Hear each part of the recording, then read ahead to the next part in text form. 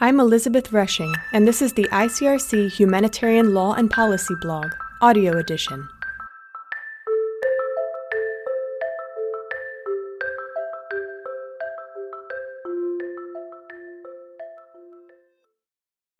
Left Behind: Reparations and Assistance for Families of Missing and Disappeared Persons.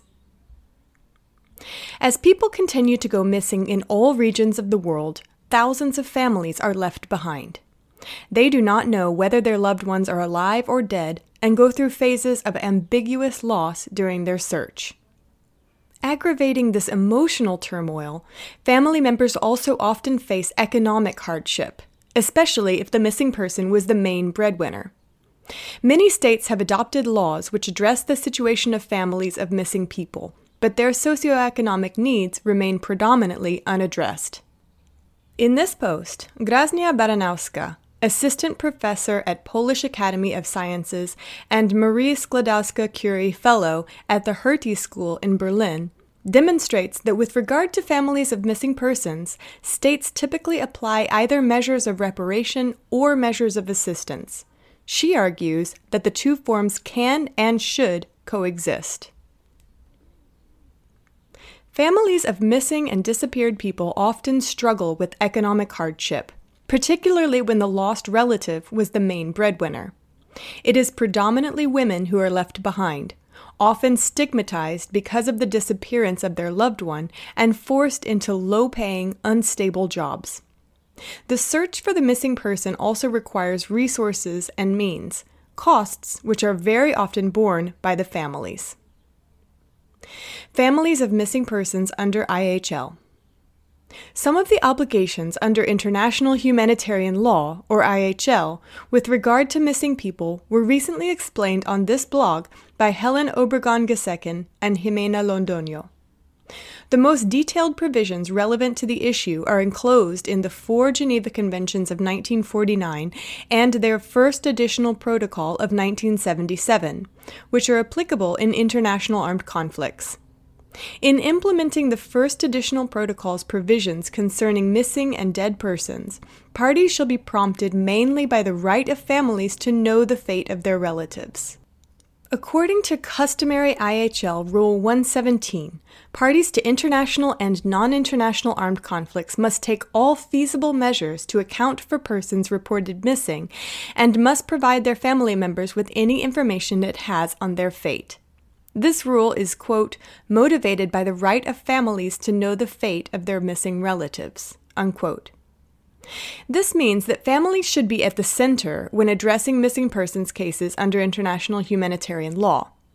However, while IHL contains rules to protect socioeconomic rights that are under particular threat during armed conflict, it does not contain specific measures of assistance for families of missing persons. The need to provide measures of assistance for families of missing persons has been acknowledged by the ICRC. In its Guiding Principles Model Law on the Missing, it proposes that authorities assess and recognize the specific financial and social needs of the families and provide monthly financial assistance for those who were materially supported by a missing person or found themselves in need of material support following the disappearance. Families of forcibly disappeared persons. Some missing persons are victims of enforced disappearances. These occur when people are deprived of their liberty with at least the acquiescence of a state, which is followed by a refusal to acknowledge the disappearance or by concealing the fate or whereabouts of those persons. Enforced disappearances are prohibited both under customary IHL and human rights law.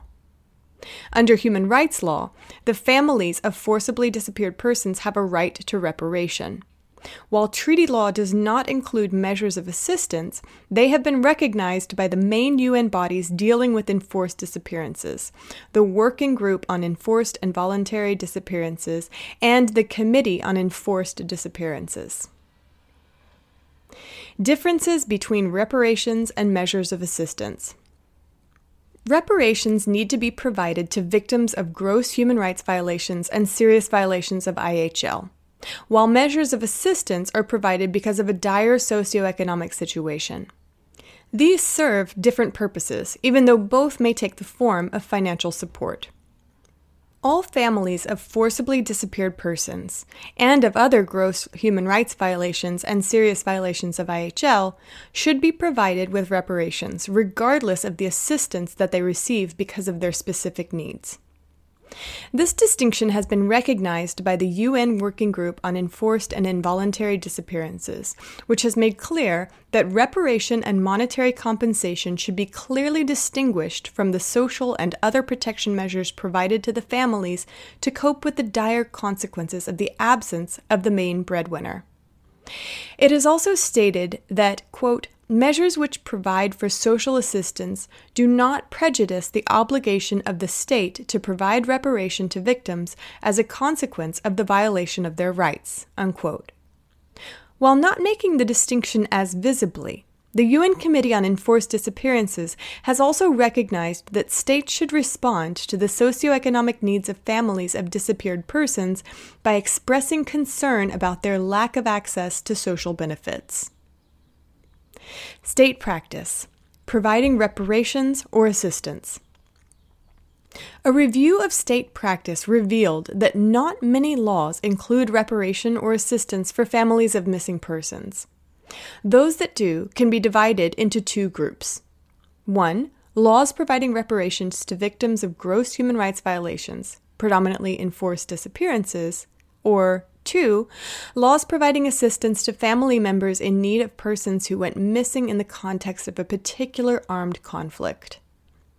Examples from the first group include laws from Brazil, Chile, Colombia, and Mexico. They provide for different forms of reparation, but are predominantly monetary payments. The Mexican law is a particularly interesting example, as it deals with both enforced disappearances and disappearances committed by non-state actors.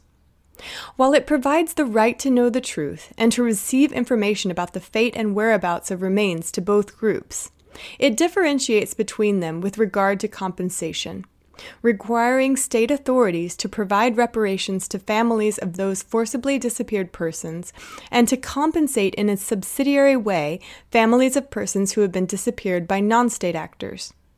Consequently, with the exception of reparation, it applies the same rights to families of persons disappeared by non-state actors as those provided under international law to victims of enforced disappearances. Examples from the second group, that is, measures of assistance to family members in need of persons who went missing in the context of a particular armed conflict, have been introduced in Bosnia and Herzegovina and in Sri Lanka. In both cases, this applied to family members of people missing during a particular conflict after an assessment of their socioeconomic situation, i.e., whether they were in need of assistance. Providing assistance does not prejudice the obligation of the state to provide reparations for victims of gross human rights violations, or vice versa. However, states tend to opt for only one of the two, and when they provide assistance, the scope of the law concerns families of people missing from one particular conflict, not all missing persons. Gender aspects to measures of reparation and assistance.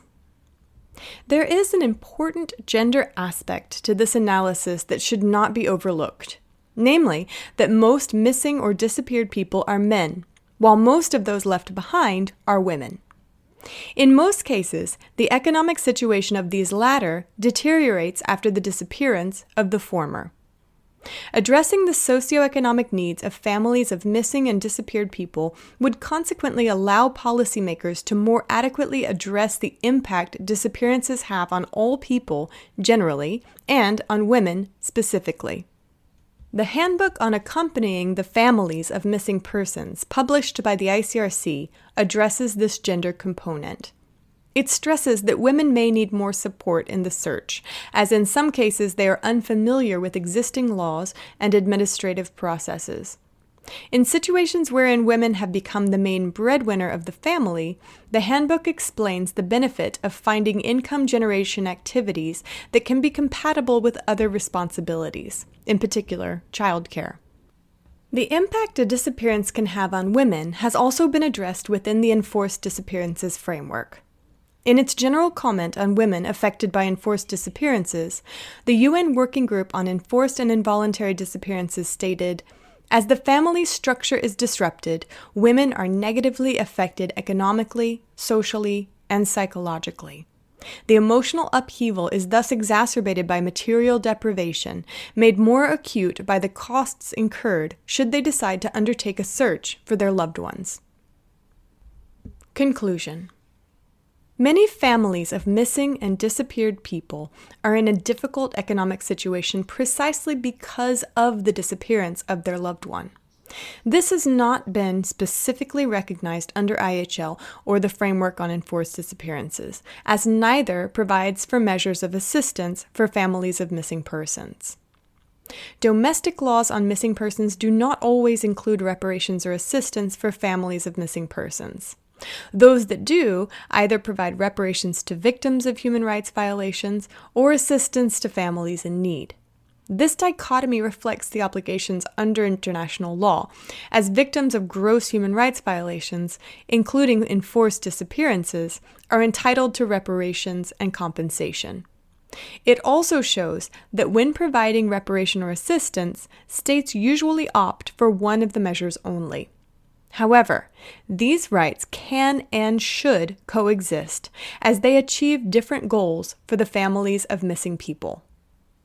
If you enjoyed this audio read, be sure to check out our full library of posts at the ICRC Humanitarian Law and Policy webpage at blogs.icrc.org/law-and-policy.